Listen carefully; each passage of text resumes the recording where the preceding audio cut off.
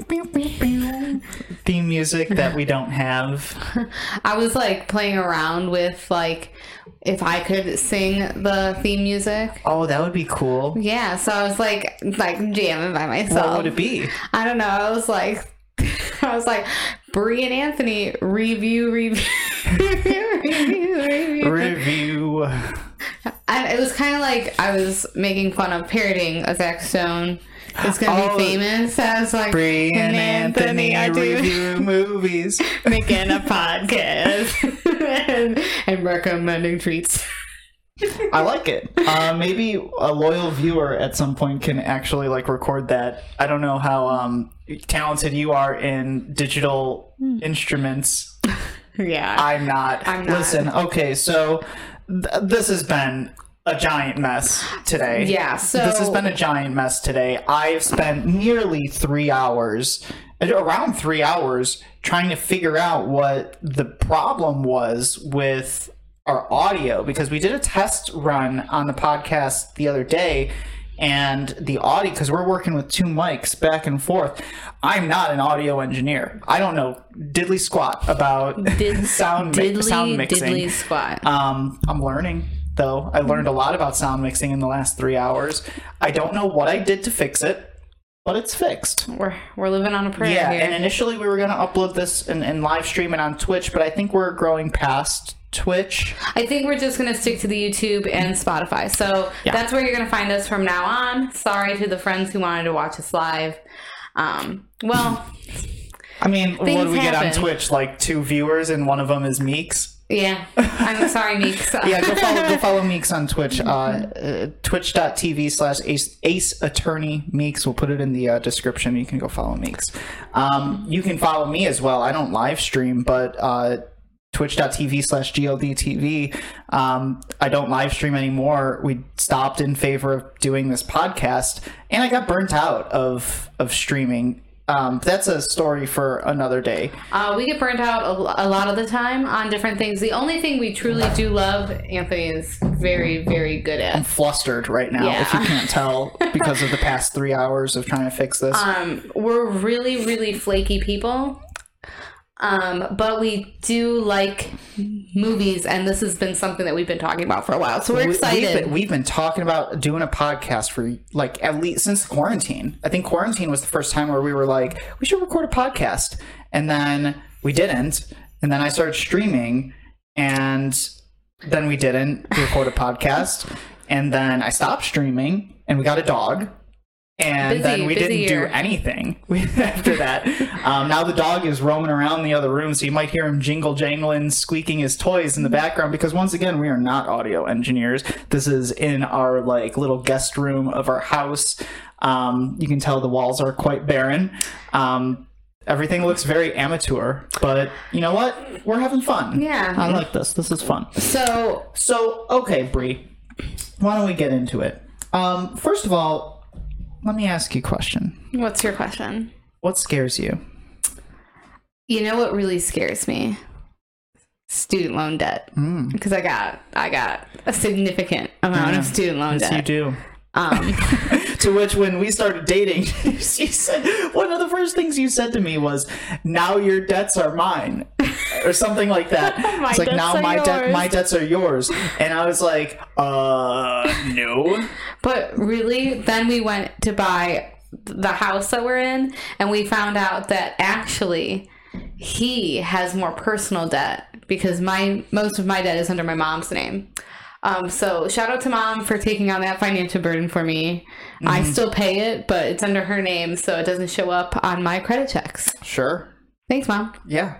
But student loan debt is quite terrifying. When you just look at that big number and you see all that number that never changes. I was telling Brie this the other day. I pay off my a little bit of my student loans, at the halfway point of each month, and I swear to God, this number has not gone down. I'm gonna be completely honest with you. Like, I'm so glad for the forbearance of student loans, because I pay like $700 a month back. Mm-hmm. And I have a 20-year plan, so I'll be back. It's going to be a while. Scary.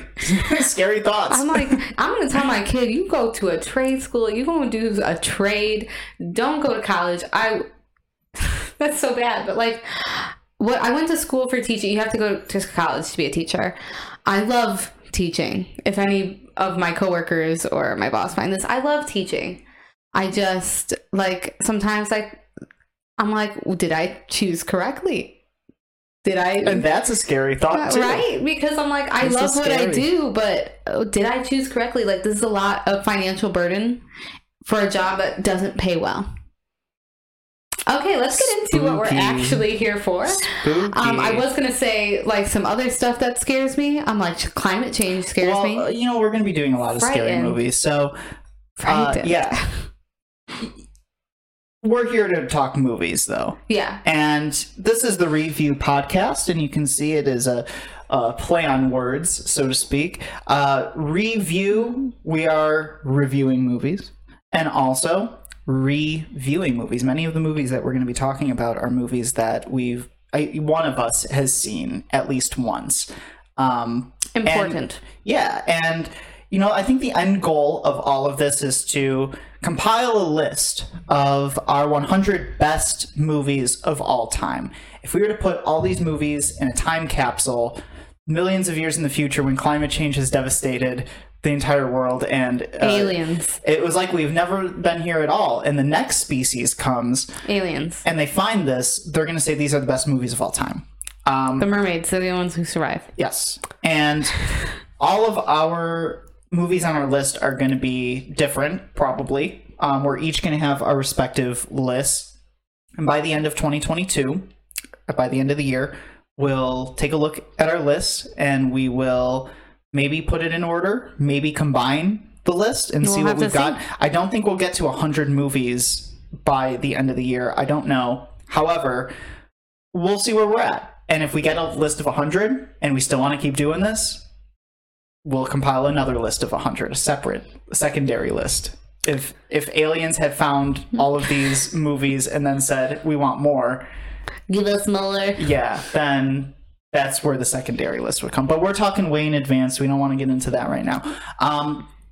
The first movie... If you couldn't already tell by the decor on the table, we're talking about Halloween, 1978. Our first movie is Halloween, 1978, directed by John Carpenter, written by both John Carpenter and Deborah Hill. I believe the movie, and I might be wrong, the last I Googled it a few hours ago before our tech snafu, and I forgot everything that I was going to talk about. I believe the movie, in its theatrical run, made about $70 million. And in 1978, that's kind of a big chunk of change for a movie that cost, I believe, $300,000 to make. I believe that's the money that Mustafa Akkad, one of the producers, gave the film crew to make. I think that's it. Don't quote me on that number, but I know it was really low. And for the time, a $70 million paycheck out of all this is quite the income. Now, I'll say this straight up, and this might be a spoiler for the end of our episode. As you can tell by our decor and even by my water bottle up here that has little Michael Myers on it, this is probably my favorite movie of all time. And this is not only a review of this movie for me, this is probably like the 30th or 40th review. Well, if we're going to be honest with our viewers right now, we're starting off with this movie and our engagement photos were done, and we have Michael Myers is in our engagement. We have a lot of love for this character, so this is where we wanted to start. And sorry, the dog is right here and he has a squeaky toy. Yeah, he will come and bother us once in a while, but I can't control him. He's a good boy, though. He is a good boy. So you might hear some squeaking in the background. However, Halloween, 1978. This is probably our millionth time rewatching this movie. I think we watch it at least once a year. I have to say, the dog's squeaking in the background. He's a cutie. He would not be here if it was not there for this movie. There he is. Hang on. You can't really see him. He's coming. He's right here. For our video viewers, you might be able to see him over on the side. He's climbing up on Bree right now. Yeah, this movie is very near and dear to our hearts and very near and dear to our relationship. Yeah, we started dating on Halloween night while watching the movie Halloween. Mm-hmm. So, yeah, this is a really significant movie for our relationship. And it's just a really good movie. So let's get into it. So let's get down to it. All right. We're going to try to knock this thing out going step by step, kind of story beat by story beat in the film. The first thing we see when we open up is the image of the pumpkin, right? That image of the pumpkin with the kind of circular, kind of triangular eyes. What did you think about that? So funny, like with the pumpkin, it doesn't look like a pumpkin because I don't think it was a pumpkin. Yeah, so that's a pretty famous story from the production of the movie where John Carpenter and crew were filming the movie not in Illinois because the movie takes place in the fictional town of Haddonfield, Illinois, based upon Haddonfield, New Jersey, which is where Deborah Hill was from. Deborah Hill being co-writer and producer of the movie and John Carpenter's girlfriend at the time. Go her. Yeah, go her. She's actually... Deborah Hill went on to produce a lot of big movies in her career and kind of trailblazed that idea of the female film producer. But the story about the pumpkin, I think, if I'm remembering it correctly, the film crew, they were filming this not in Illinois, but they were filming it in California, not during the fall, but during the summertime. And it's quite hard to find pumpkins in the summer, albeit in California as well. Yeah, so I think the story is they found some like large gourds and they had to paint them orange. Yeah, they only had like a few pumpkins, I think. And one of those pumpkins being a pumpkin we see later. Yeah, which we'll get into. Yeah. They also had to reuse leaves. they had to reuse leaves, so whenever they would film a scene where there were leaves on the ground or leaves were blowing, Tommy Wallace, the producer, would also like kind of rake up the leaves and so they can use it for a future scene. That's indie filmmaking at its finest, honestly. Just like use whatever's at your disposal and figure out the rest later. But we get to that opening shot of the pumpkin and the beautiful, beautiful, iconic Halloween music scored by John Carpenter, who at the time was in a band with producer Tommy Lee Wallace and the guy who plays the Shape, Nick Castle. They were in a band called and I'm trying to remember it, the Coupe de Villes. They were in a band called the Coupe de Villes, and they played like a lot of psychedelic music. But Carpenter was like really good with being able to score things. And from my knowledge about like the stories I hear about the production of this movie, it was like John Carpenter didn't even want to do it, really. The producers came to him and basically said, we liked your previous movie, Assault on Precinct 13, and we want to make a movie that's like really, really cheap. Because at the time they were filming, I think, Lawrence of Arabia, and that was like a big budget Hollywood movie, and they just didn't want to do it again. So the producer, I believe his name is Irwin Yablitz. I'm maybe pronouncing that incorrectly, but this is why I write down names, and I didn't write down that guy's name. I'm just trying to get it from memory. But he, I think, went up to Carpenter, and they hammered out a deal to make this movie. He said, I have an idea for a movie called The Babysitter Murders. And horrible name. Yeah. And Carpenter was like, okay. And he wanted to get his foot in the door, essentially. He wanted just to do something. And Carpenter had never seen himself as a horror director, a horror filmmaker. But he took this film and he wrote it in 10 days with Deborah Hill, his girlfriend at the time. And what I don't know what this writing process was like, but they've just created magic. It was lightning in a bottle, essentially. He loves that word. You're going to hear that probably multiple times. What, lightning in a bottle? Yeah, so you love that word. Do I say that often? Yes, you do. Oh, okay. I will point out anytime Anthony says something that he says often.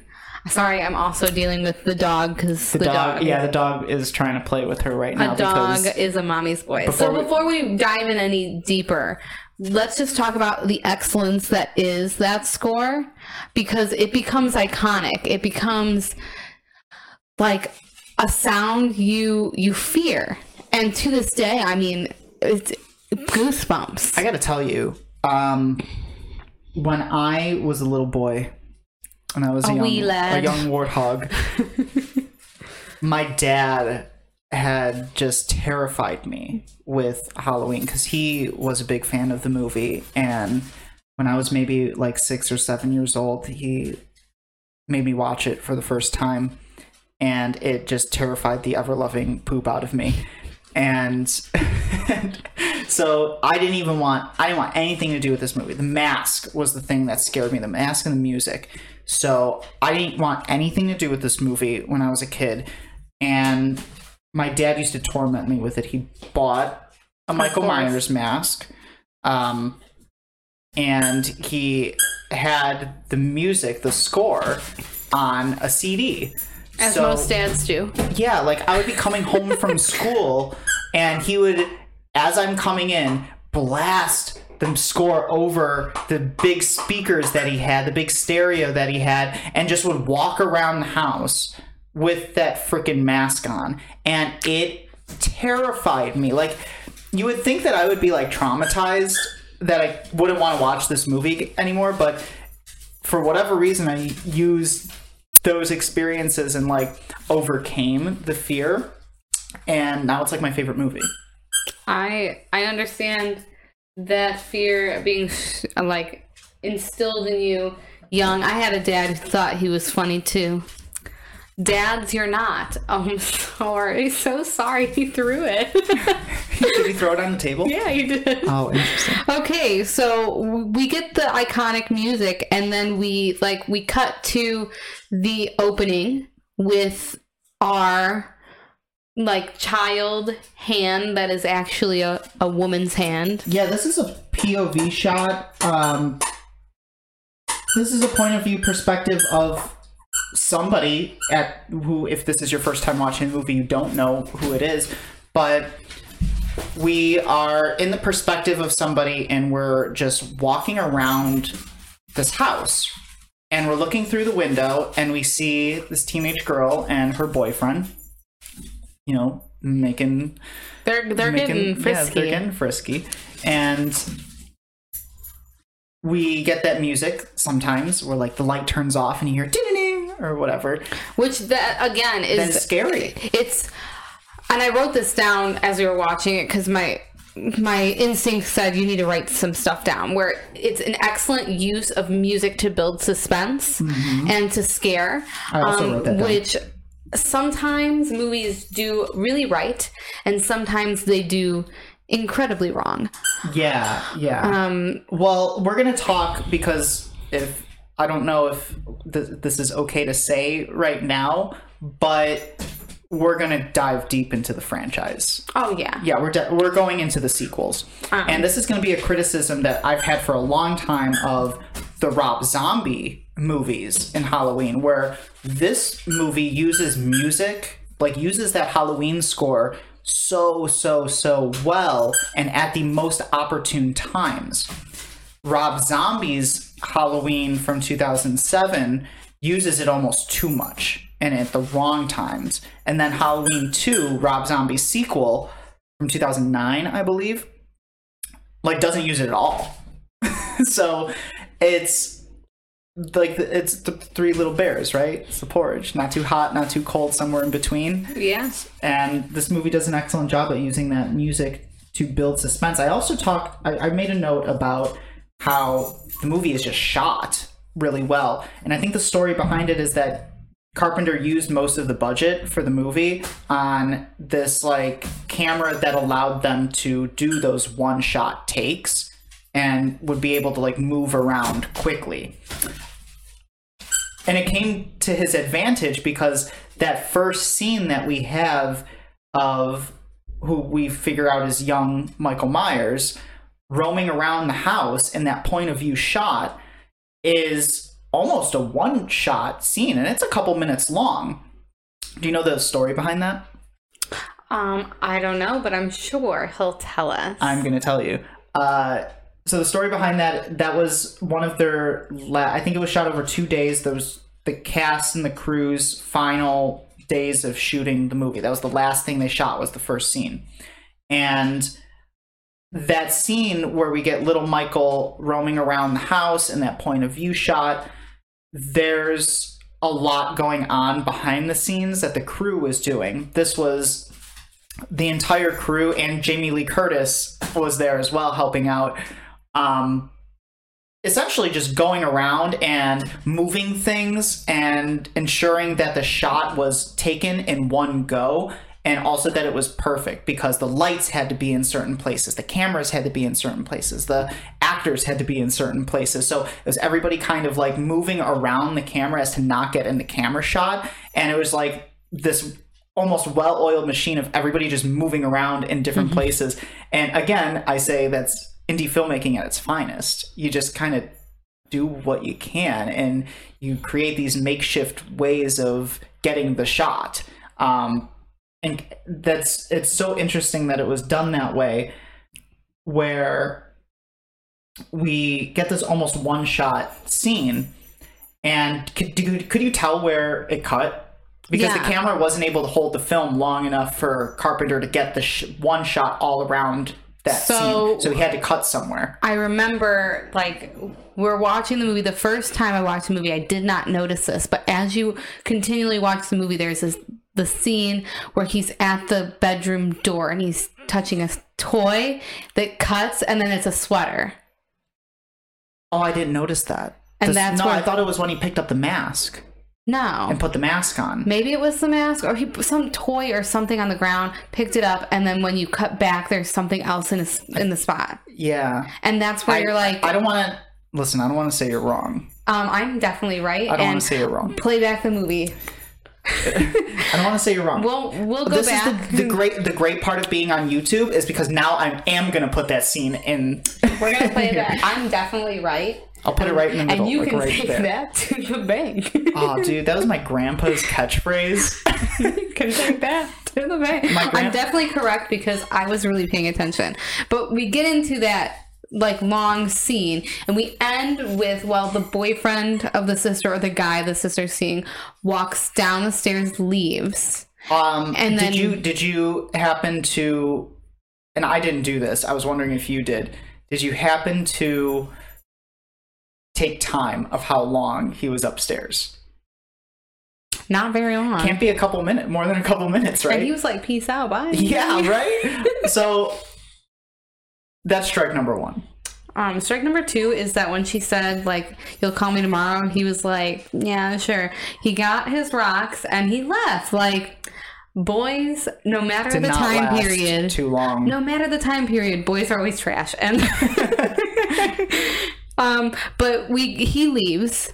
Michael, of course, goes up. Sister is sitting by topless, brushing her hair. So that's a little strange. It's a little weird. I have never once in my life brushed my hair topless in front of my vanity.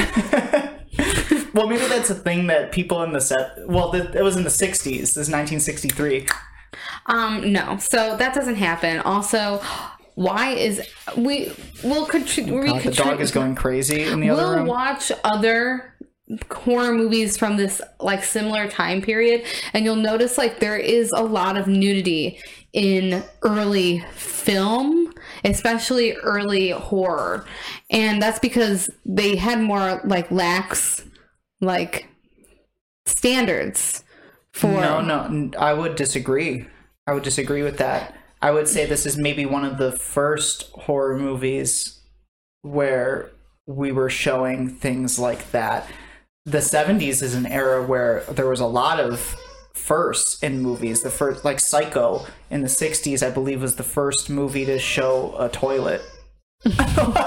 Not somebody using the scandal toilet. No, toilet. but that's what I'm trying to say. I'll just say that, like, in modern... I don't think that their standards were really low. Well, I think our modern, standards are low now. Well, as I was trying to get in a word edgewise, nowadays in horror, like, especially horror that you'll see in many of the movies we'll soon review, probably, because, like, you're not going to see just perfectly perky, tops of women. You're not going to see it.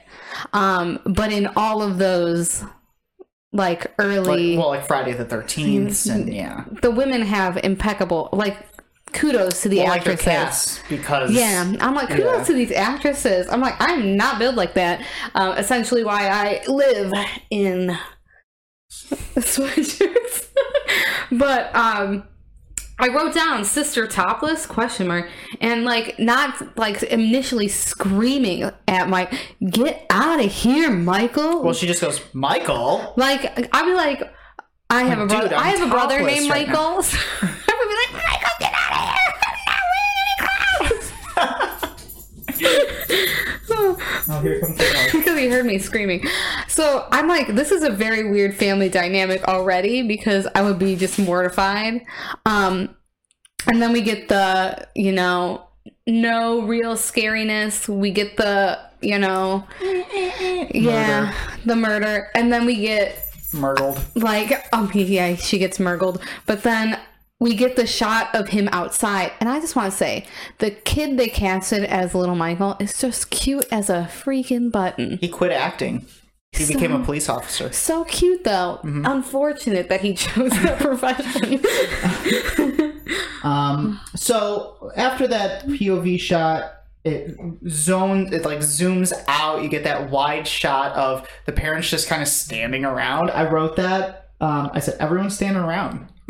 They're not once concerned that there's blood on the knife. Not a lot of blood, because we'll get into this. Yeah. This early, like the Halloween movies, the first one, there is not a lot of gore, and that's important to note because you will see difference in future movies. Yes. And again, we'll get into that. So we then cut to 1978, Smiths Grove, Illinois, where Dr. Loomis is in the car with Nurse Marion, and they're talking about transporting Michael Myers to a new state-run facility.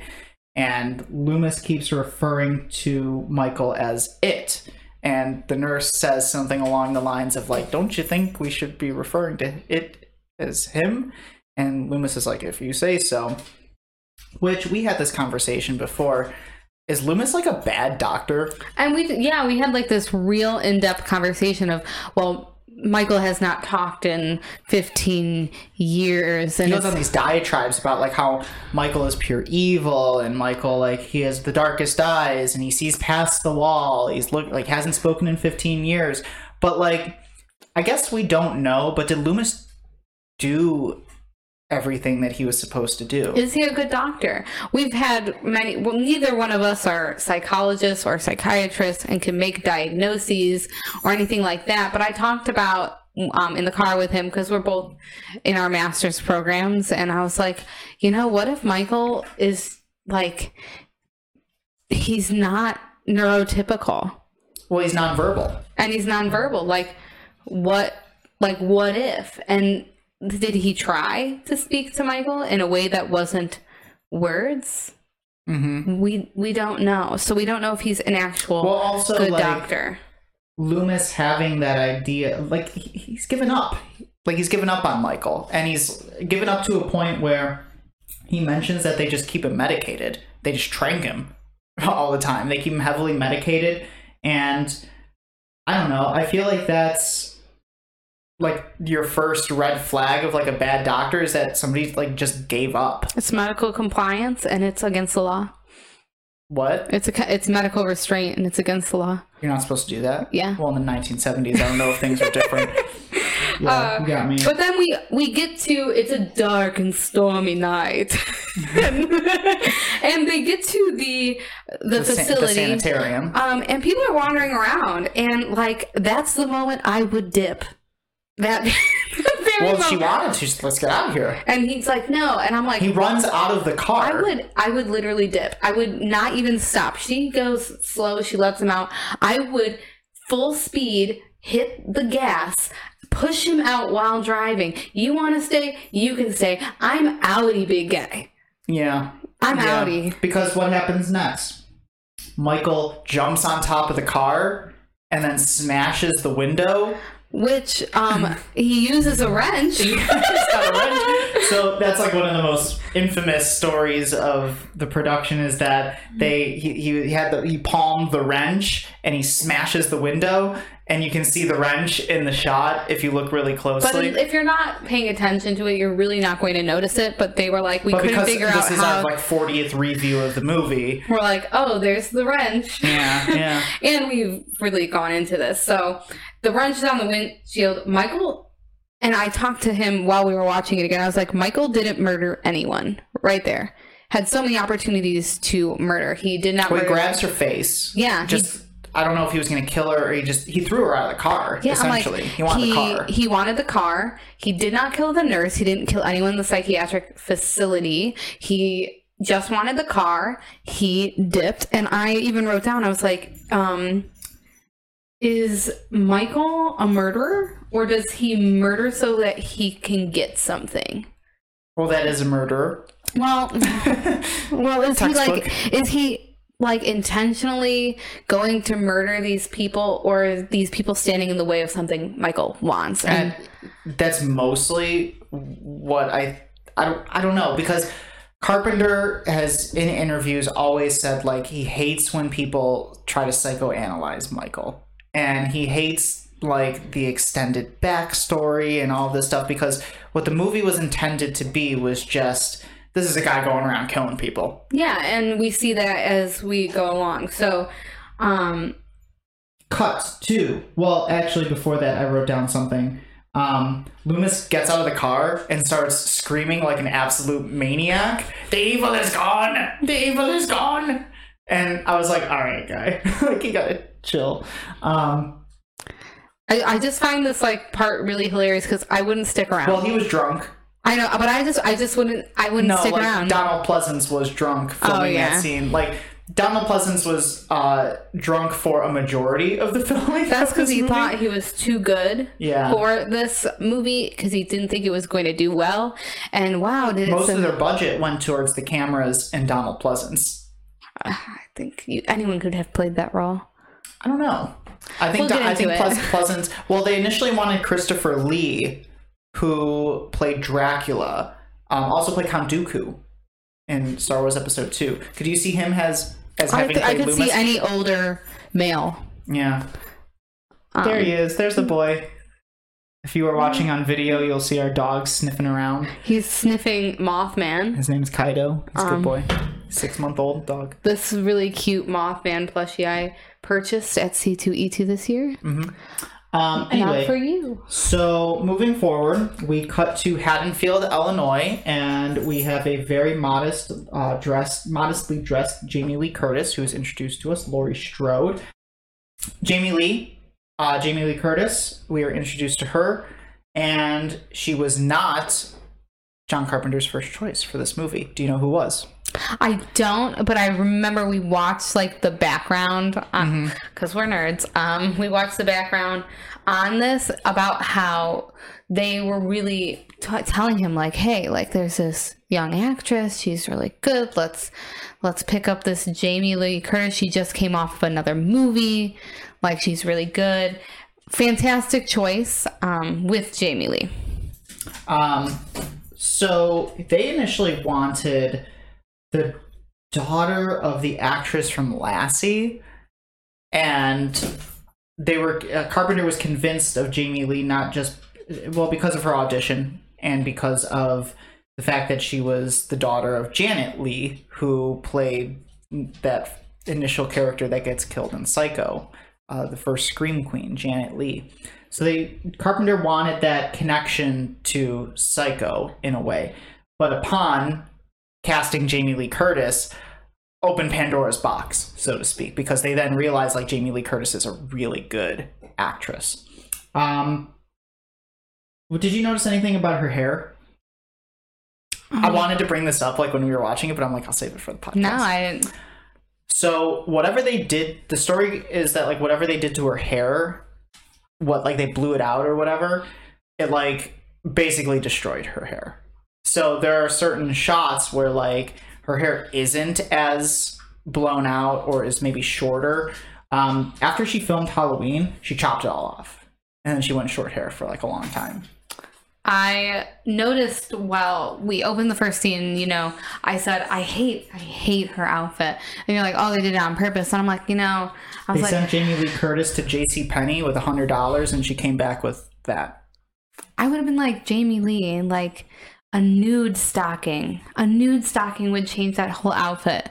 A nude stock, like nothing was wrong with the turtleneck, nothing was wrong with the skirt, even though lots of patterns, not so good, but like the white tight with the lines. Oh, Jamie. A nude stocking would have been best. Jamie Lee Curtis improvised a lot of her like just roaming around parts and dialogue. The conversation she has with Tommy Doyle walking from like across the street, that was improvised. The song that she sings, which goes something like "I wish I had you all alone." That's an improvised song that she sings as she's walking down the street. But yeah, we're introduced to Laurie Strode, Jamie Lee Curtis's character, and our entire supporting cast, including the kid that she babysits, Tommy Doyle. And her friends, Annie and Linda. And I noticed right away, Jamie Lee Curtis, ever so studious, Laurie Strode, has a ton of books, yet no book bag. Oh, wow. I didn't notice that. None of the characters have... None of them have book bag? I thought, doesn't Linda have a book bag? Because she goes on that diatribe about, like, I never have any of my books, my math book, my English book, and I feel like I remember her digging through a backpack. I don't remember, but I know Lori and then her one friend is like, they have books in their hands and purses.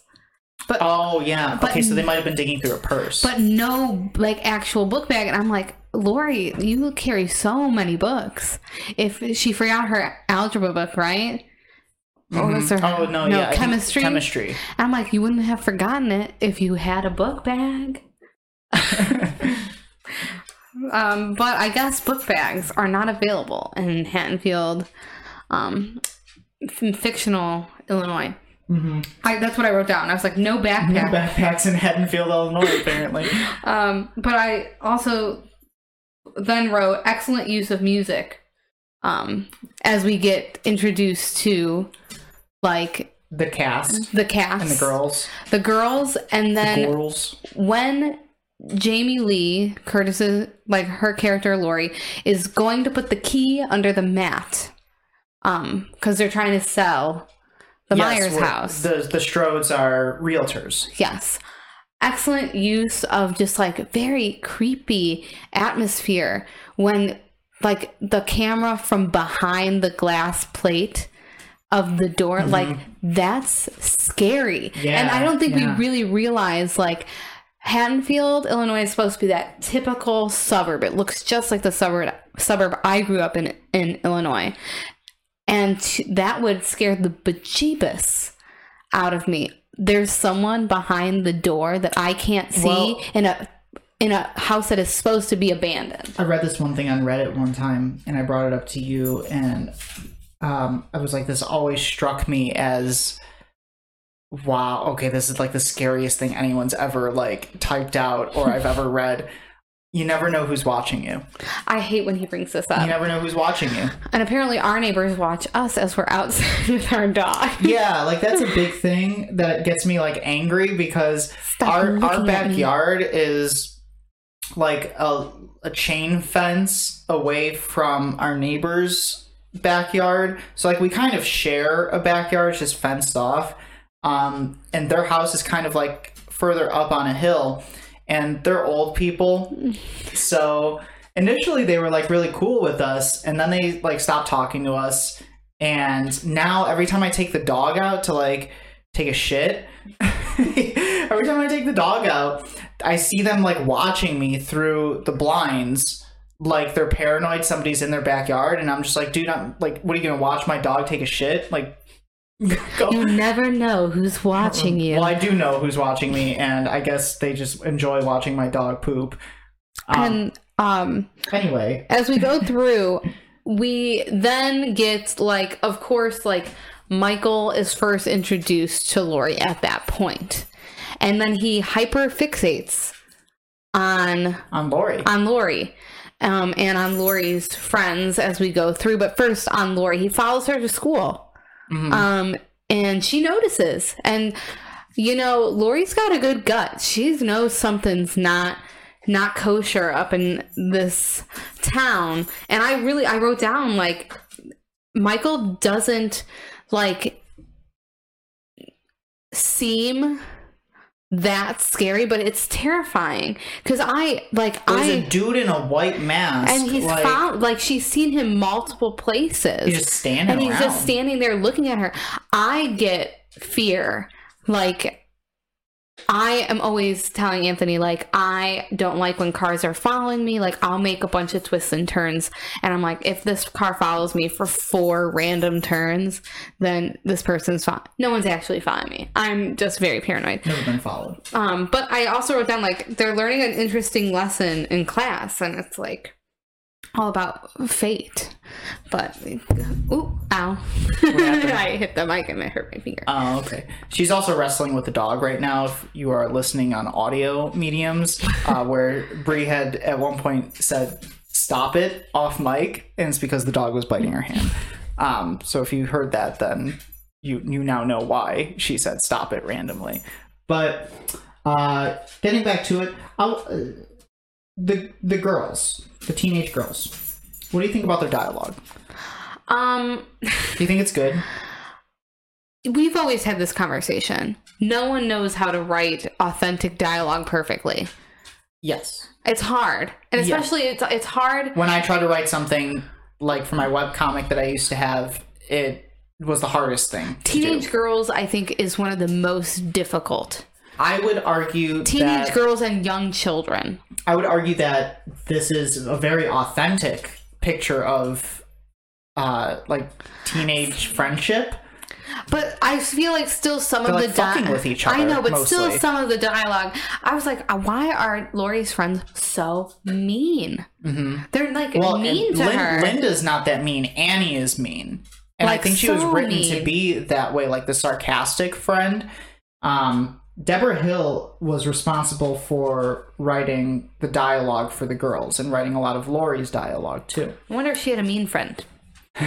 Maybe. But I think it's kind of cool to have that, like, maybe authenticity there of the female characters were written by a female person, because a lot of the times when we have men can't write women, men can't write female characters. They're just not good at it. And we've seen this problem play out over and over again. So maybe it is a little authentic. The only thing I have beef with is the amount of totallys that are said by Linda. Totally. That's the only thing that's always been, like, very cringy to me about the movie. And there are flaws to this movie. Like, don't get me wrong. There are flaws galore to this movie. But I think we overlook a lot of those flaws because of how good the movie actually is. One of the flaws, I think, is the time in which the parents are going out. Like, super late? It's 7?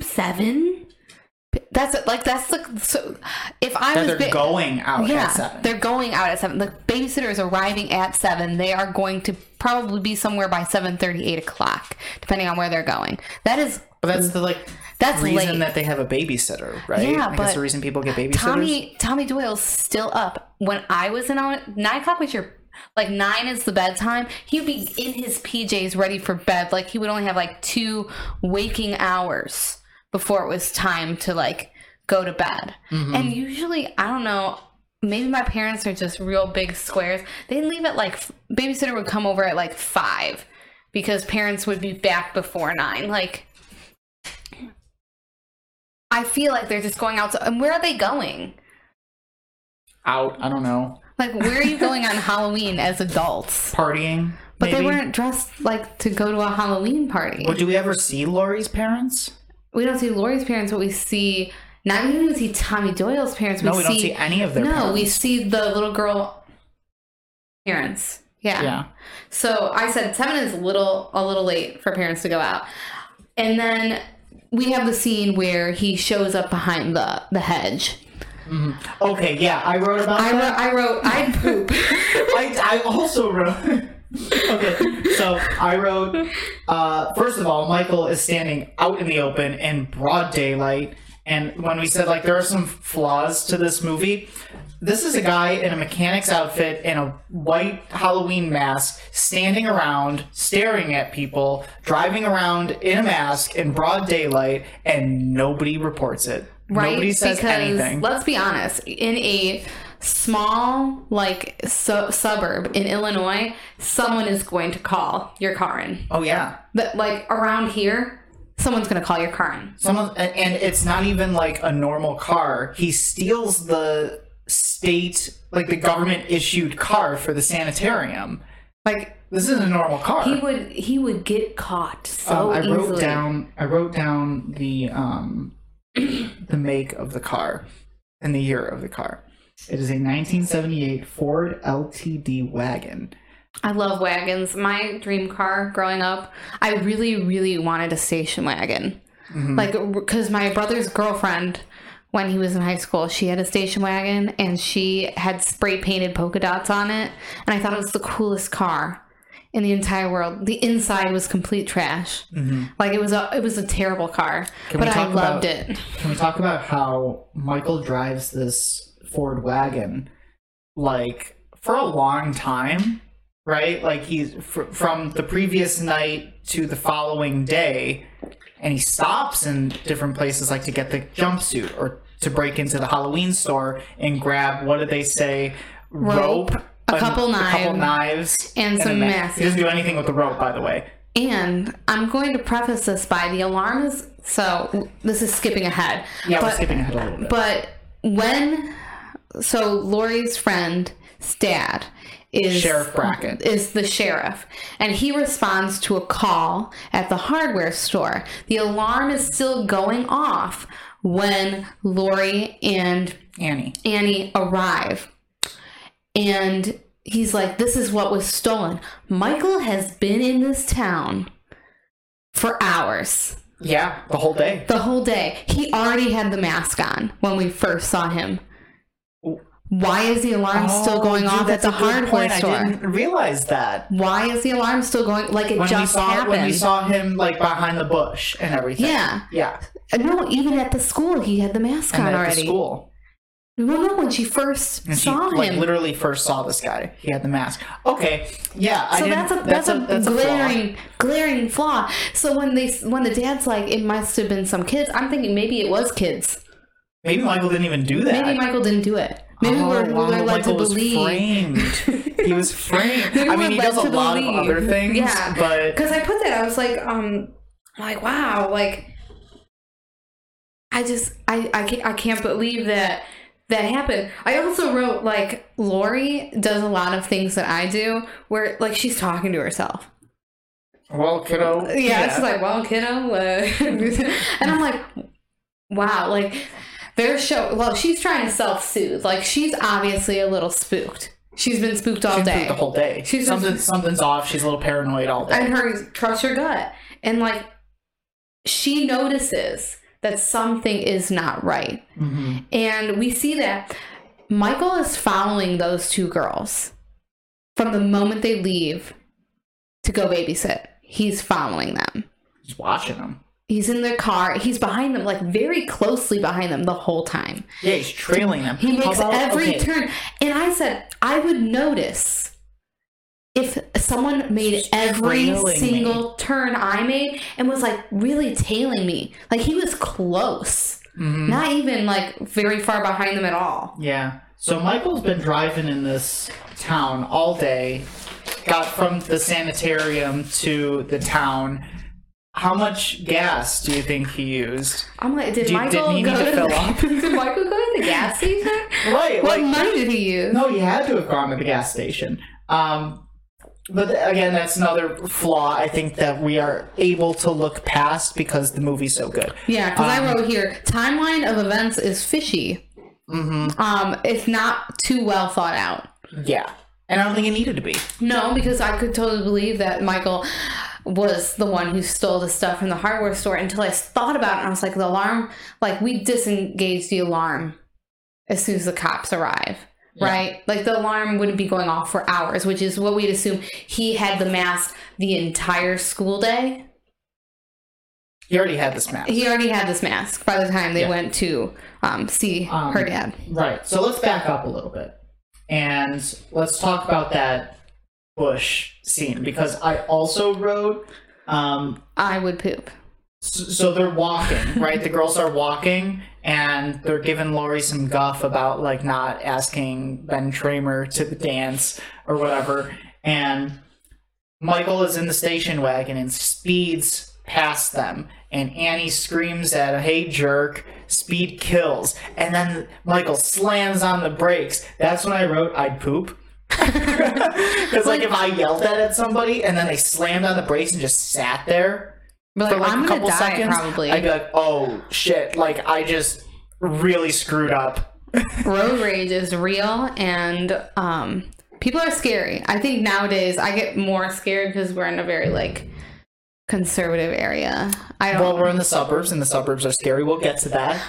The whole point is, I think the suburbs are not scary. The suburbs were created as like a safe space. Right. But we'll get to why the suburbs are scary in a little bit, yeah, like so towards the end of this conversation. But we're still recapping the movie a little bit. Laurie's singing to herself. She's walking. She sees Michael. She's walking with Annie. She sees Michael behind the bushes.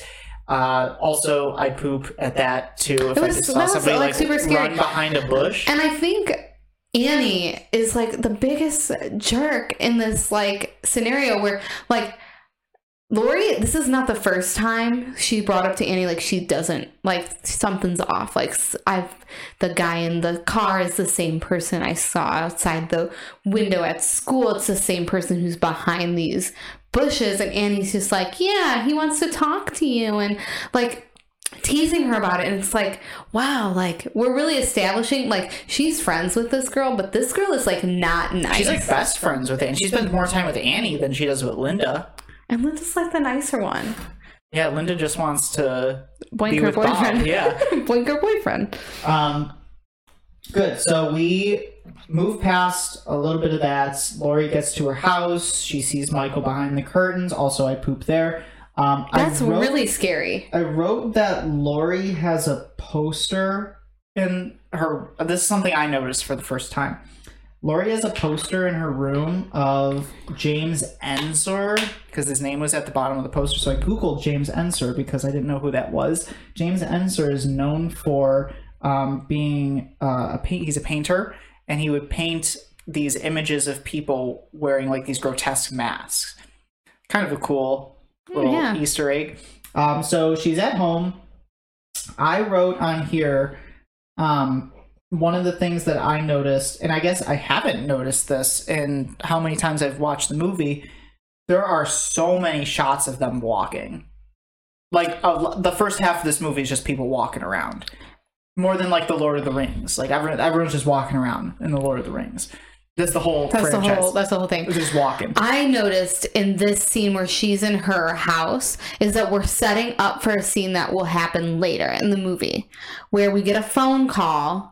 Dead air. Mm-hmm. Laurie's already on edge, scared, hangs up, gets a call back. It's Annie, right? Yeah. And it's like, yeah, she's like, why did you hang up on me? It's like, well, you're playing around. I thought you're like something else. She's like, oh no, I was just playing around. I couldn't talk. And so it sets up for a scene that we'll talk about later. Right. But I think that's a very important establishing like phone call, because we know now Annie likes to play on the phone. Mm-hmm. And that's important. Also, if I saw this man who I've seen multiple times outside my window, I would definitely call the police. I would call the police. And I poop. Yeah, like big old poop.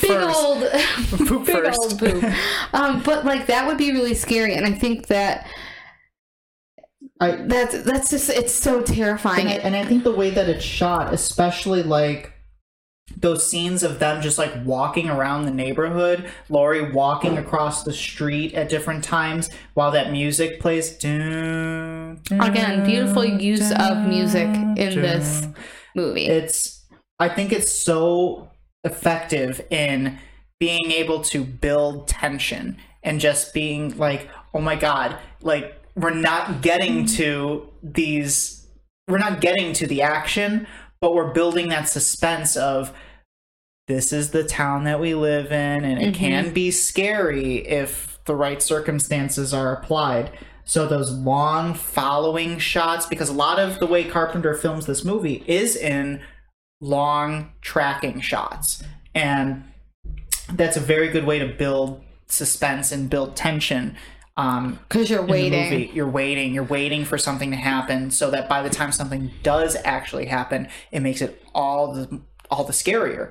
And that's part of something we had talked about a long time ago, where I had listened to, I can't remember the writer who was talking about this, but this one writer was talking about the use of like a jump scare, and he's saying that a lot of modern horror movies use the jump scare in horrible ways, because what you're really supposed to be focusing on in a jump scare is not the jump itself, but what comes after the jump. Because the physiology and the psychology of the audience is that for that 20 seconds after a jump scare, the audience member is the most susceptible to whatever happens afterwards.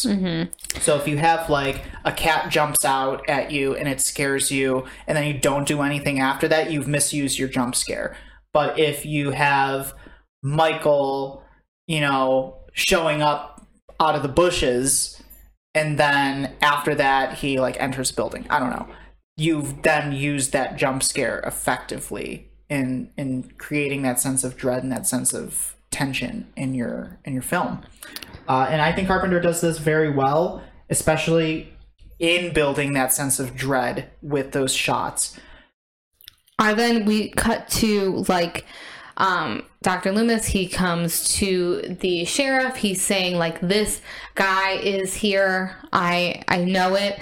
And the sheriff's like, okay, should I notify everyone? And Dr. Loomis is like, no, don't warn people at this point. Do you think that was a good decision? I wrote down no, because we as the watcher know that he's killed at least two people. Yeah. At least.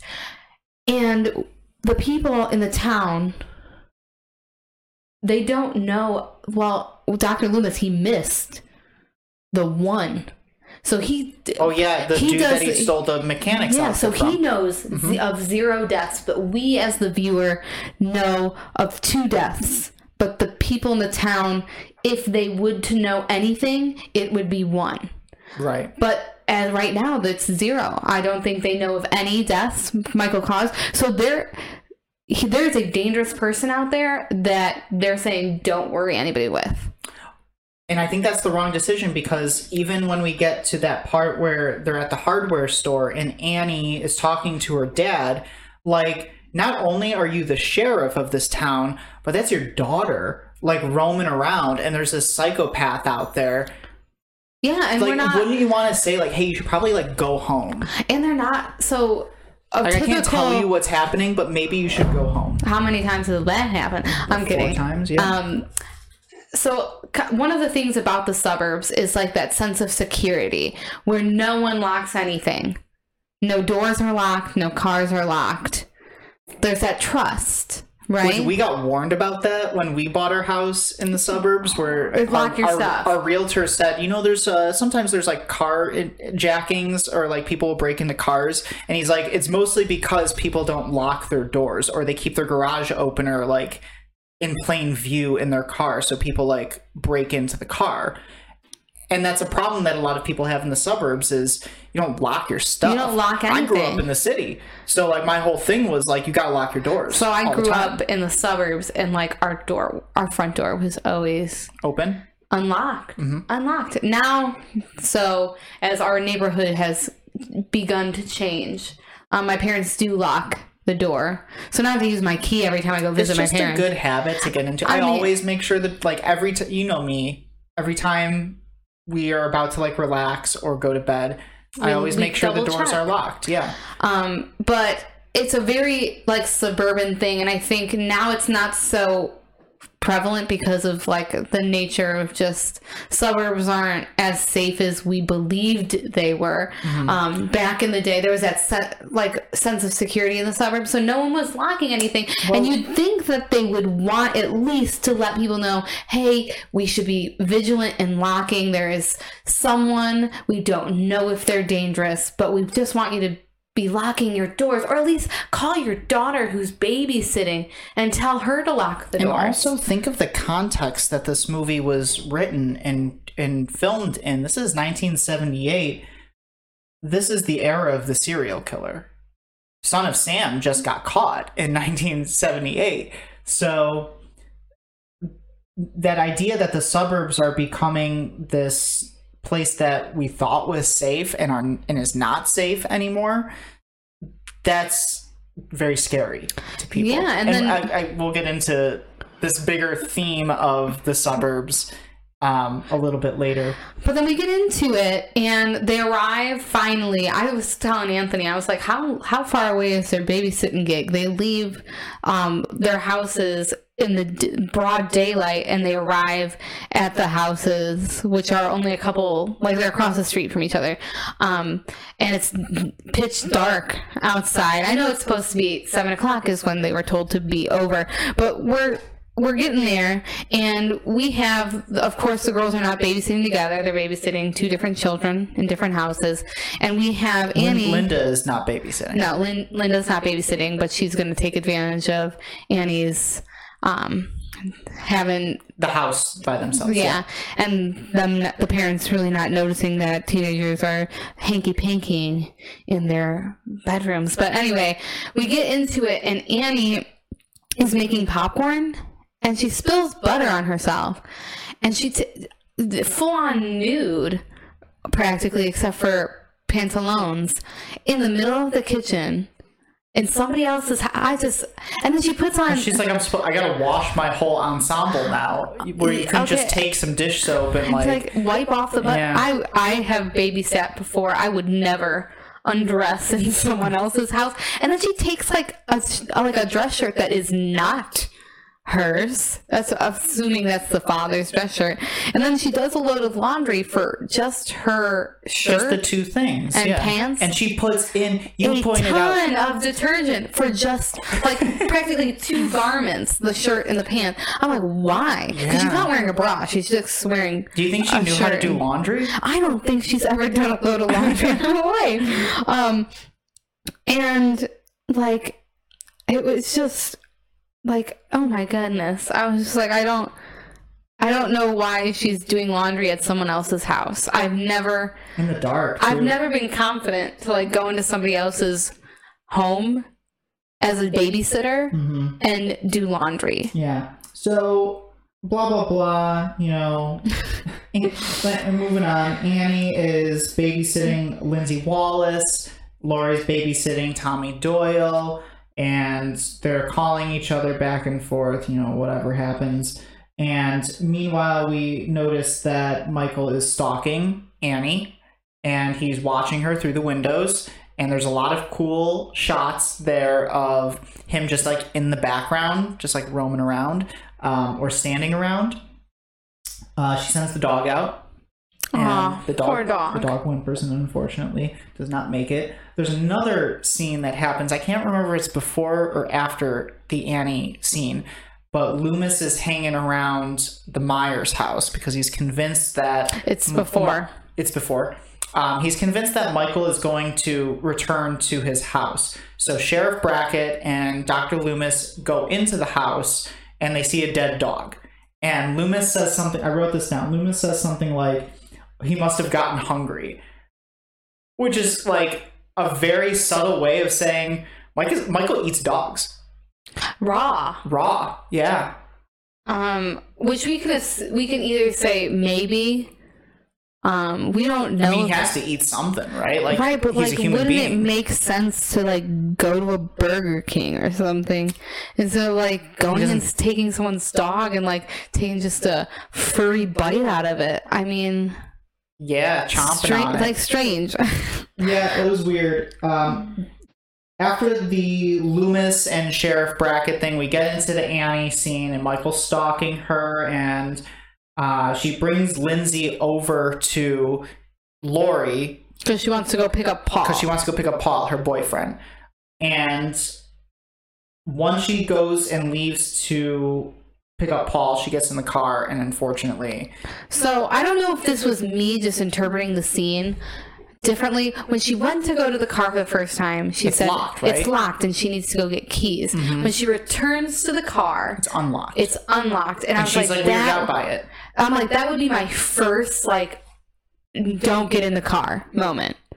Right? But you would think about it like that. You wouldn't just be like, that's weird, because that's probably what I would do. So I guess it's the difference in time, the time period. I was always told, when you get in a car, look in the back seat. She goes right, sits in the car, right? Notices that it's foggy. The window is foggy. Immediately knowing that someone is in here. Mm-hmm. Because that's the only logical explanation. And then we get the most drawn out long death scene of any of the characters. I wrote that, and that's weird. I don't know why. Because he chokes her. Well, then he stabs her. But the choking scene is like, it's drawn out, and it's like uncomfortably drawn out. And I always wondered, I don't know if Carpenter ever talked about it, or any of the actors ever talked about it, why that death scene in particular is so cruel, yeah, and drawn out like that. And we know that, like, okay, so Michael, as we get into the future films, we'll talk more about, like, our opinions of Michael, but right now, like, he's just a dude, and that's pretty harsh. But then he pivots, and you'd think, like, he would go on to stalk someone else. And so he doesn't right away leave the house.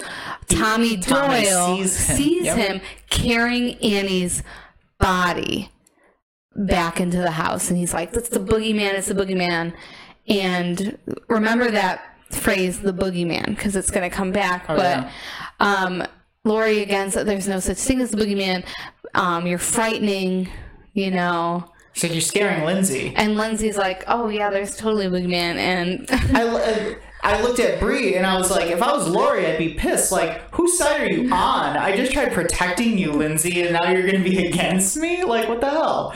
So we get this, and she has one of the cruelest of the deaths. Mm-hmm. But then we transition to the scene with Linda and Bob. So Linda and Bob come over.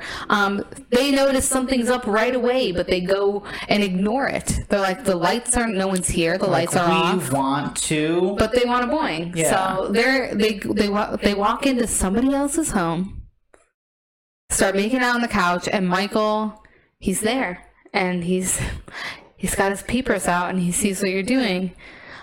Very much a parallel of his sister's death at the very beginning. So her death is very similar to what we'll see that happened at the beginning of the movie. So they go upstairs, they boing. Did you notice how long? It was very short. It was very short. Yep.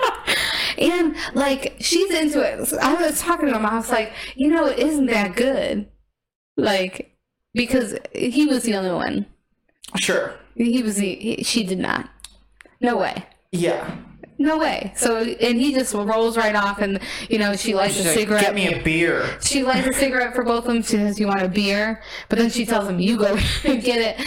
And then we have, unfortunately, the demise of Bob. Yeah. And this is, so I get one of my criticisms of this movie, and I think I'm thinking about it too much, because I don't think the people who made this movie were considering this, like, at all.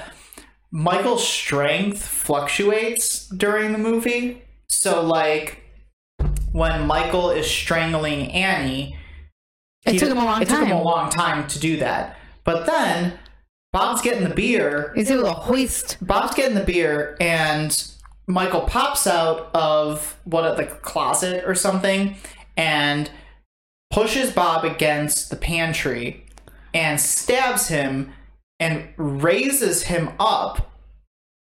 So like he's hanging with the knife inside of him. And I'm like, it takes a tremendous amount of strength to be able to... I don't even think it's possible. Lift up a man, which I would assume heavier than you. Probably... Michael's not a big dude in this movie. Probably heavier than I am. So Bob's probably like 180. Yeah. Around 170, 180 pounds. He lifts this man up, shoves a knife. Do you know how hard it is to shove a knife through a human being? Like to a point where it has to stick him into the wall, which we already talked about. It wouldn't happen because the knife was not long enough. You would need like a sword-sized knife to do what he did to Bob. And the knife is not far enough in or not big enough because a human sternum, a human all the way around, we're thick. Even a thin man, even my friend Anthony right here, you could not stick a knife through Anthony and then have that much left of a knife to stick him into the wall. Knives aren't that big. They're not that big. So right off the bat there, I'm like, something's a little not right. Little story about this. Michael, for the majority of the movie, is known as The Shape, and he's played by Nick Castle, one of John Carpenter's good friends.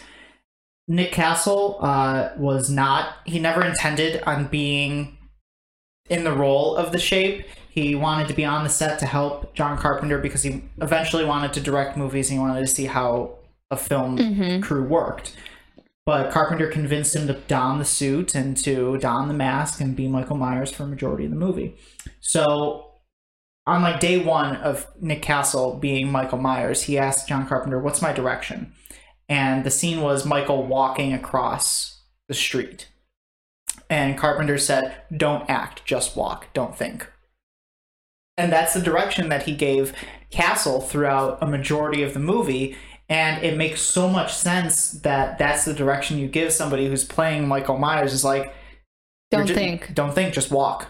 Just walk, just react and walk.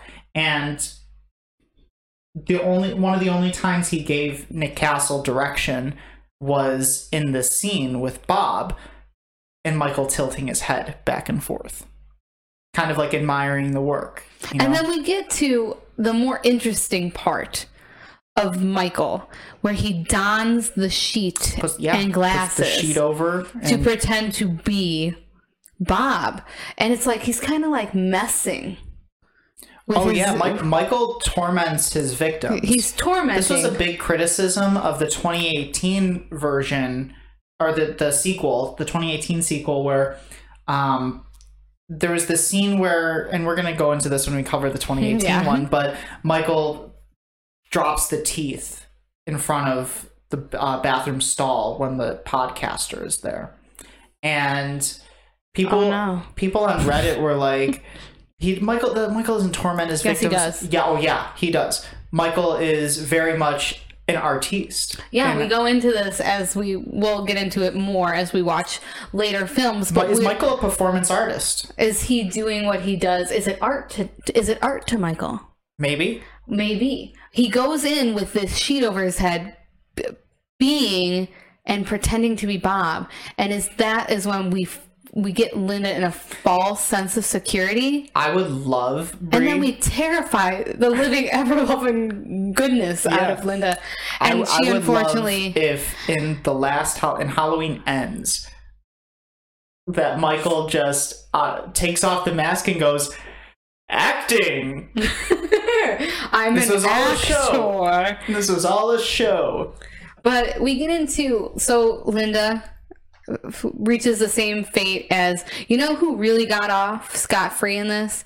You know, Paul. Ben Tramer? Paul. Like, lucky Paul was grounded, and lucky Paul was not there at the start, because he would have been, if he was not grounded, he would have arrived there with Annie, and he would have reached the same fate as friends. So we now have Annie's dead, Bob's dead, Linda's dead, all dead in the same house, but Michael does not leave bodies where he kills them. He moves them. He moves them because it's art.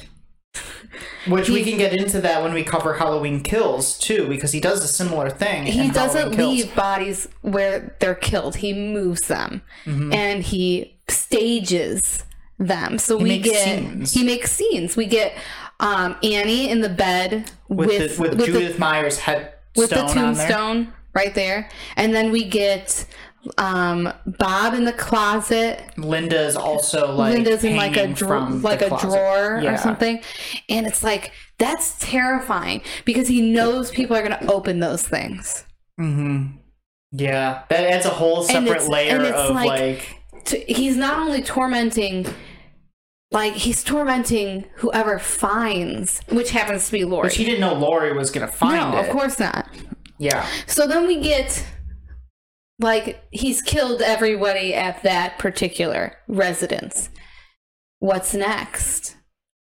Laurie arrives to the house. New fixation. Do we know, like, there is no definitive answer if Michael would have gone after Laurie if Laurie did not go and check on her friends. I think Michael was fixated on Laurie because he had been following her. But he chose to go after Annie first. It's an interesting choice. Yeah. Yeah, I don't know. I don't know how. Again, we can't profile him because nothing was supposed to make sense. It was just supposed to scare us. I'm going to quote John Carpenter on this when he has been asked about psychoanalyzing Michael, and John Carpenter would say it's bullshit. It's all bullshit. So we get into it. Okay, friends are dead. She's terrified. She runs across the street. Michael, a leisurely stroll. So I'm going to interrupt you for a second, and I'm going to tell you a little story about the filming of the movie. Tell you a little ditty. Because the movie was filmed not in chronological order. It was filmed out of order. And Jamie Lee Curtis, being a relatively new actress, didn't really know where she should be in terms of her fear. So Carpenter developed for her a fear level, like a fear gauge, where for a majority of her scenes, she's at like a 5 or a 6. Like that's how scared you should be, is like a 5 or a 6. But for the scene where she finds all the bodies, Carpenter told her to be at a 9.5. And that's what she came up with, at 9.5. Does that make like? Because you never want to be a 10. Can you picture that? You never want to be a 10 because that means you can't go any higher. But yes. So that scream that she belts out, like when the bodies drop in front of her, that's 9.5 to Jamie Lee Curtis. And so you get this terrified Jamie Lee Curtis, this terrified Laurie, running across the street. Again, Michael leisurely strolling. She has time. She's banging on the door like, Tommy, wake up. Tommy is taking his time. We talk about what I think is the scariest part of this movie, is that she's knocking on people's doors. And no one is answering. They turn the light off on her. And that's so totally something that would happen in the suburbs. And I think I've wrote it down before. It's like people, the bystander effect. Someone else's problem. Someone else will do something, and then, no one does anything, and 3 teenagers are murgled. Yeah. But you have like this part where she's like banging on like Tommy's door. Tommy's like Tommy, afraid of the boogeyman, taking his leisurely stroll from his bedroom down, and Laurie's like, you need to come like quickly, and he's still leisurely strolling. And she woke up. He just woke. I know, but like we're assuming he went to bed. What? Not like 30 minutes ago? Less than. I'm never in a deep sleep that quickly, but it's been a while. Listen, Brie, it's been a while. Want me to get into it. Okay, she gets the door open, bolts it, but again, we're in the suburbs. Every window's open. Assuming there's a back door, that's probably open. The streets are relatively empty at this time when Michael's chasing Laurie. People are like getting ready for bed. Yeah. He gets in like a freaking grease lightning. Well, she gets in the house and she locks the door. She tells the kids to go upstairs. She tries to get on the phone. The phone line's cut, and she notices that the window is open or the back door is open, wherever it is. but he had to have slipped in like a ninja. I said grease lightning. Yeah. And to have cut the cord for the phone. Right. This man is an octopus.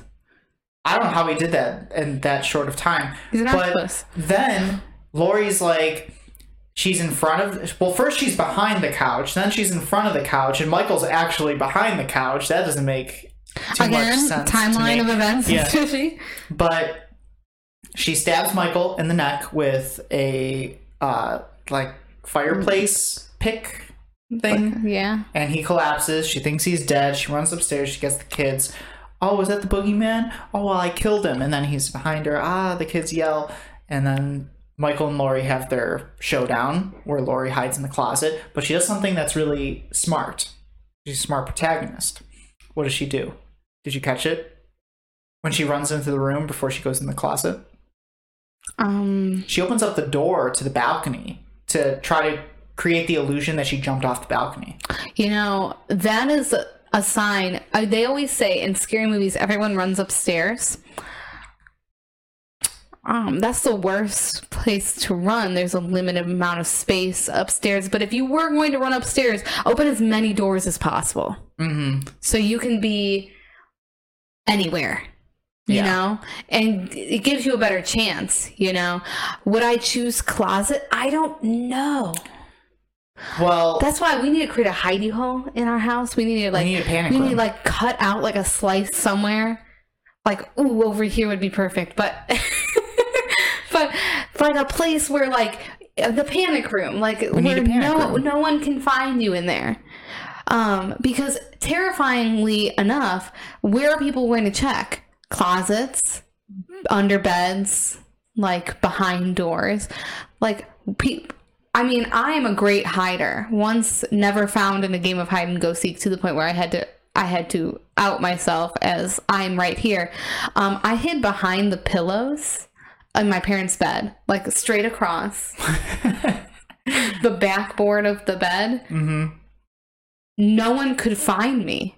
No one could find me because they had like several stacks of pillows because you know, like white moms and like the amount of pillows that are on a bed. Right. Yeah. No one could find me. They were looking for me for quite a while to the point where they gave up and they were yelling for me and I still was not moving. I was going to wait till no one was near where I was so that they couldn't, so I could use that hiding space again because no one could find me. So maybe she should have done that, but also Jamie Lee Curtis is a lot taller. Behind a mountain of pillows? A lot taller than my 5'1" self. So she hides in the closet, and she again does something that's very smart, is she takes a wire hanger and fights back. She fights back, which is, in that situation, like, I feel like that's a smart thing to do. Fight or flight. Yeah. Michael breaks through, and she pokes him in the eye with the wire hanger, and then he drops the knife, and she stabs him. At that point, she thinks he's dead again. And we get that iconic, like, sit up, look at her, then get up. And they have a fight. They have a little tussle. And she rips off his mask. And that's one of the first times we see Michael's face. Meanwhile, Dr. Loomis shows up. Deus Ex Machina, Dr. Loomis. Shoot. Shoots him a couple times. He falls off the balcony. And then we get that terrifying shot of he's there, cut, he's not there. And then, so Laurie says, was that the boogeyman? He says, oh, as a matter of fact, I do believe it is. And then we get that shot. He's not on the floor of the balcony anymore. And the movie ends with us looking at these establishing shots of places we've already seen in the movie, the different houses, the staircases, the streets, and just him breathing over it, giving that situation that he's still out there, right? Like, we don't know if he's dead. We don't know if he's still out there. And I think, like, at that point, it's just more terrifying because it's an open-ended movie. It's an open-ended movie which eventually gets closed as we. I know. Does it get closed? We'll talk about the newest. Oh my! Like, we're gonna super dissect the different timelines of Halloween and the directions that they've gone in. If this was a one-off movie, it would be terrifying, because at that point you're thinking the boogeyman is still out there. Mm-hmm. And this is the first time where we really get that breakdown of like suburbs are it's scary in the suburbs. Yeah, and this is where I wanted to get into it, because this is the first. This movie is a lot of firsts, and mm-hmm. why it's so good is that it's simplistic. I'm going to ask you, first of all, do you think that if this movie had never come out in the 1970s and they made this same exact movie, just kind of modernized a little bit today, do you think it would hold the same effect? We would see, because we can compare it to like a Paranormal Activity, a low budget movie, kind of hokey at some points, did very well. Super well. And this has like some of the same like elements to it. It's a low budget film. At points it's a little hokey, but it's terrifying. And I think a truly terrifying movie will do well. Mm-hmm. But we got to question why it's so terrifying. There's so many answers to why this movie is scary and why this affected people the way it is, down to the music, to the character of Michael Myers, to just the fact that we are in a time period where the suburbs are traditionally seen as this safe place, like we were talking about mm-hmm. earlier. And a lot of what in the history of horror prior to Halloween is we are taking people and bringing them to the monster, right? Like Texas Chainsaw Massacre, prior to Halloween, they stumble upon this cannibalistic family in Leatherface. Dracula, they stumble upon the castle. But this is where the monster comes to you. Yeah. So like these people, Michael Myers inevitable, right? Like mm-hmm. there was no stopping their confrontation with Michael Myers. There was nothing they could have done to prevent their confrontation with Michael Myers. Because he's coming there. You're not going to him. And that's scary, right? This area that we would traditionally see as being a safe haven, being quiet, is now unsafe because the monster can come to you. And I think that's what makes this movie truly terrifying, is the simplicity of that concept. This isn't a movie about supernatural. Then we don't get into the supernatural until later, and to quote Carpenter again, it's bullshit. But we'll get into that again when we get into the sequels. But this isn't the supernatural. This is just some kind of like, yeah, this is just a crazy dude with a knife stalking babysitters, and he's coming to you. Murders. Mm-hmm. And I think it's terrifying for, like, I know growing up, like, lock your doors, check your back seat. Like, I remember even running up the stairs to the basement after you like click the lights off, booking it up the stairs as fast as you can. There's a shift in now we're afraid of the dark, because Annie walks around in that movie outside, no fear, pitch, like it's dark, walking from the house to the laundry area in the back, not afraid, like not thinking there's anything looming in the darkness.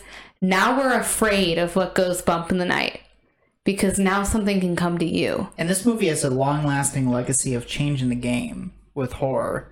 And there are so many copycats of this movie. Not even the idea of having a serial killer that really doesn't have a backstory, really doesn't have a character. It's kind of faceless. But the idea of holiday-themed horror movies, like you had Black Christmas, I don't know if that came before or after, but Valentine's Day, a whole bunch of other stuff that came out after this. Friday the 13th, I would argue, is a poorly done copycat of Halloween. Don't you dare insult Friday the 13th. You know how I feel. I'll fight.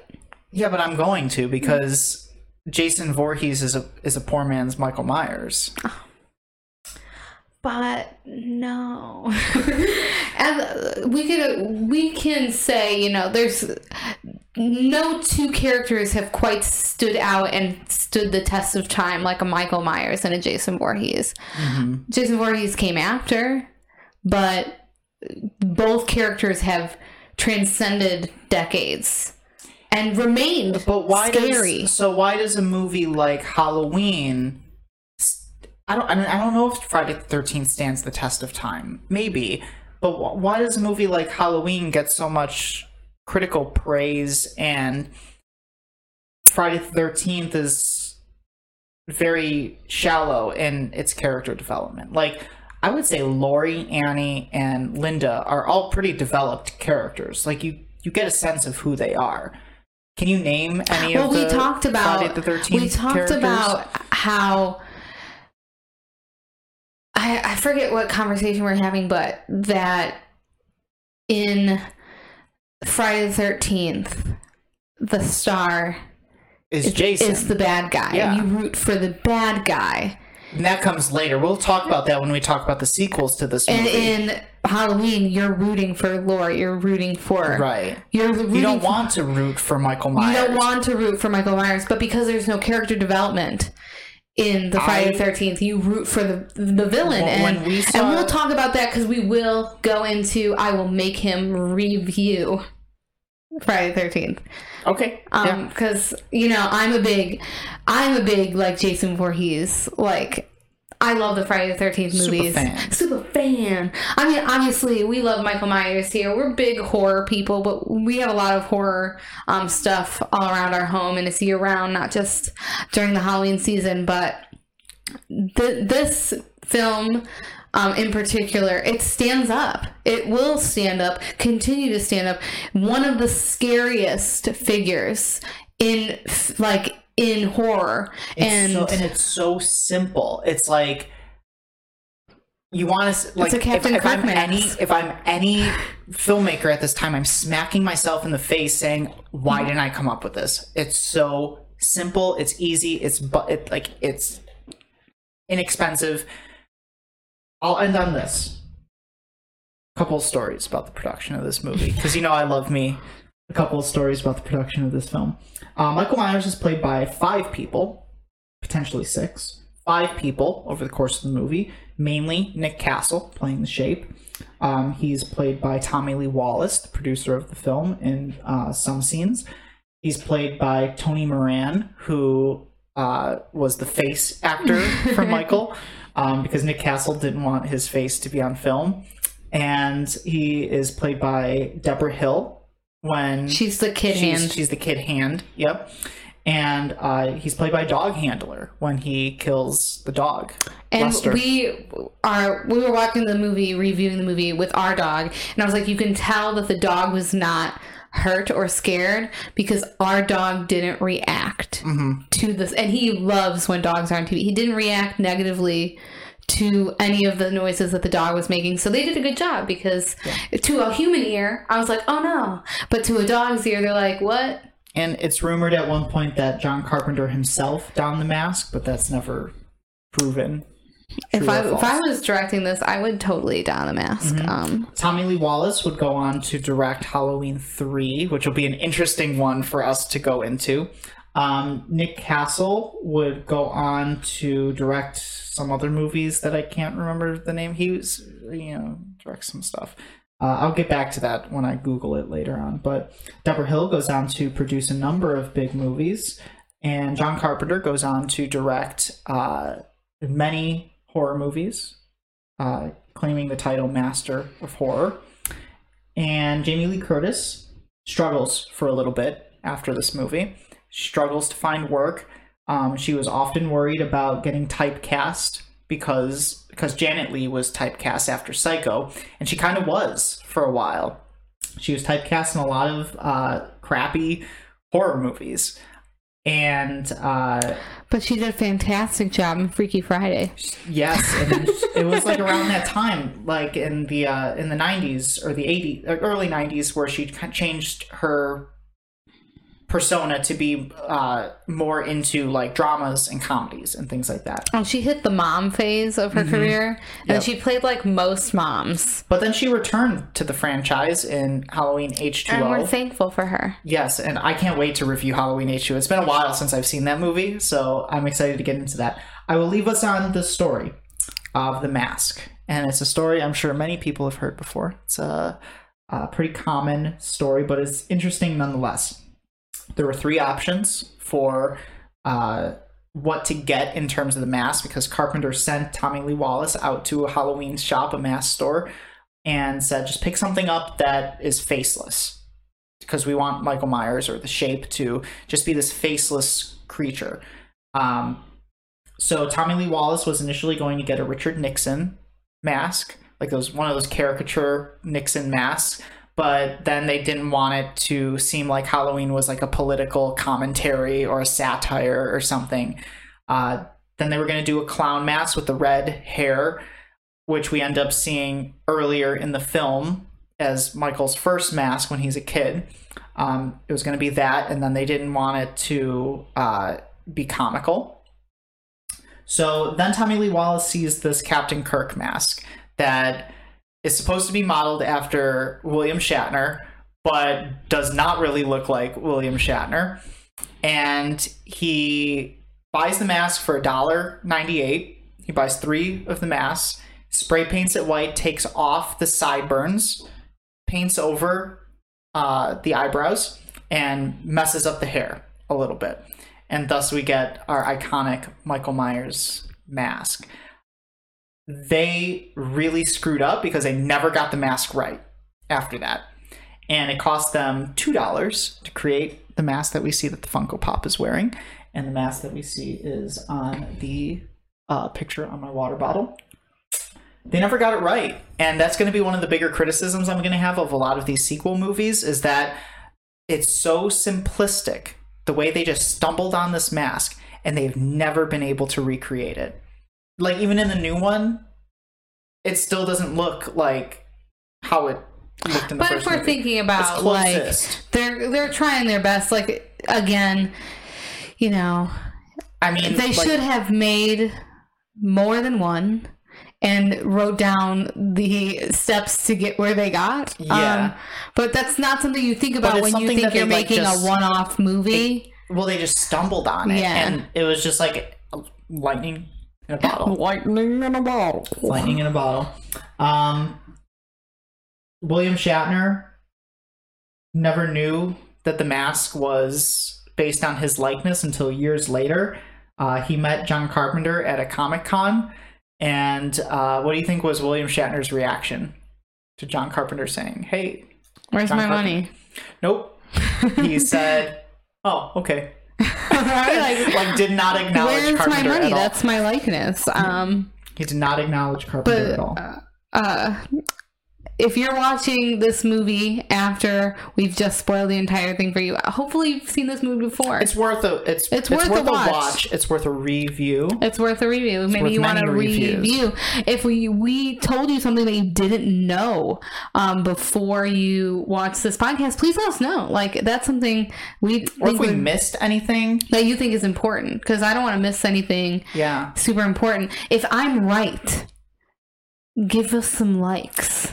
That scene at the beginning, the first cut, the toy or mask, and then the cut to the sweater.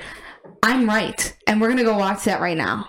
So, lastly, before we get out of here, Bree, would you put this on a list of your top 100 movies of all time? I totally think I would. I think it'd be high up.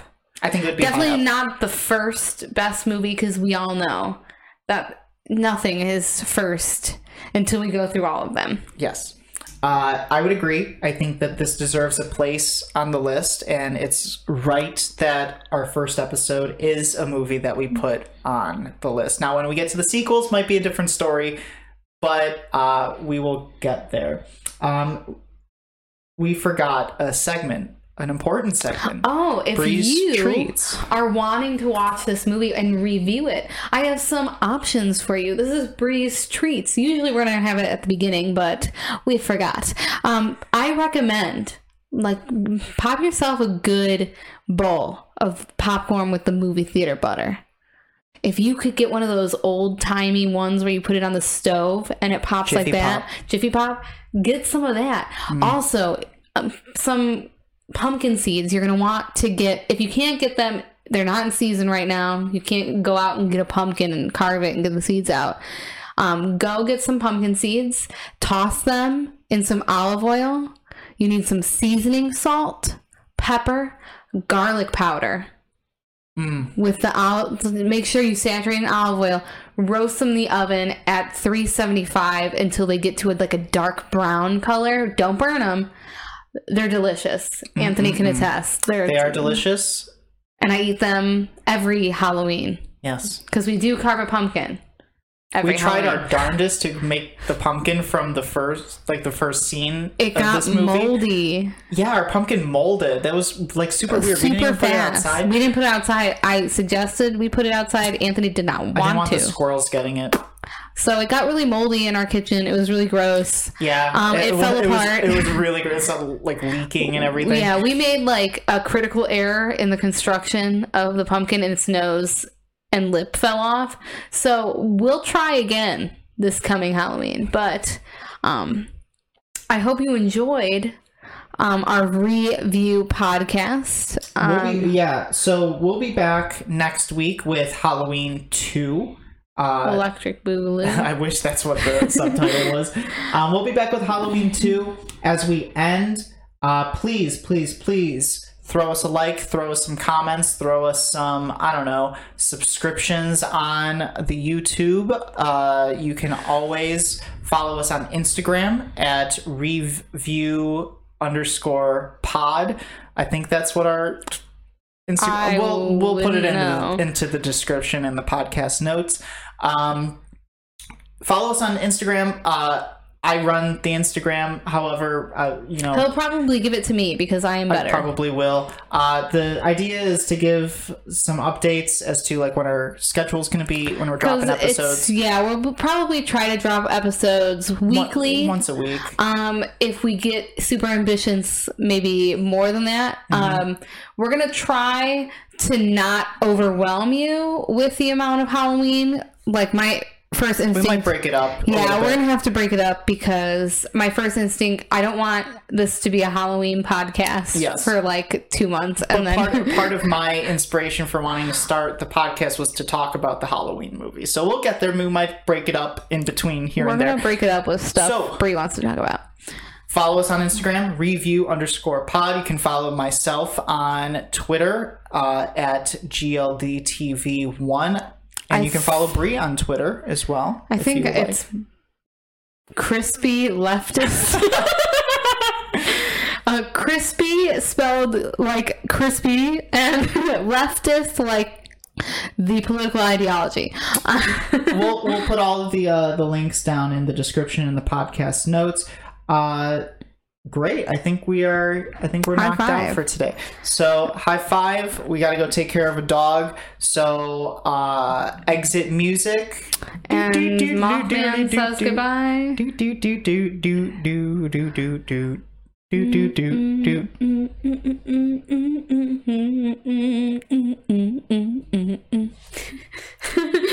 And that's it.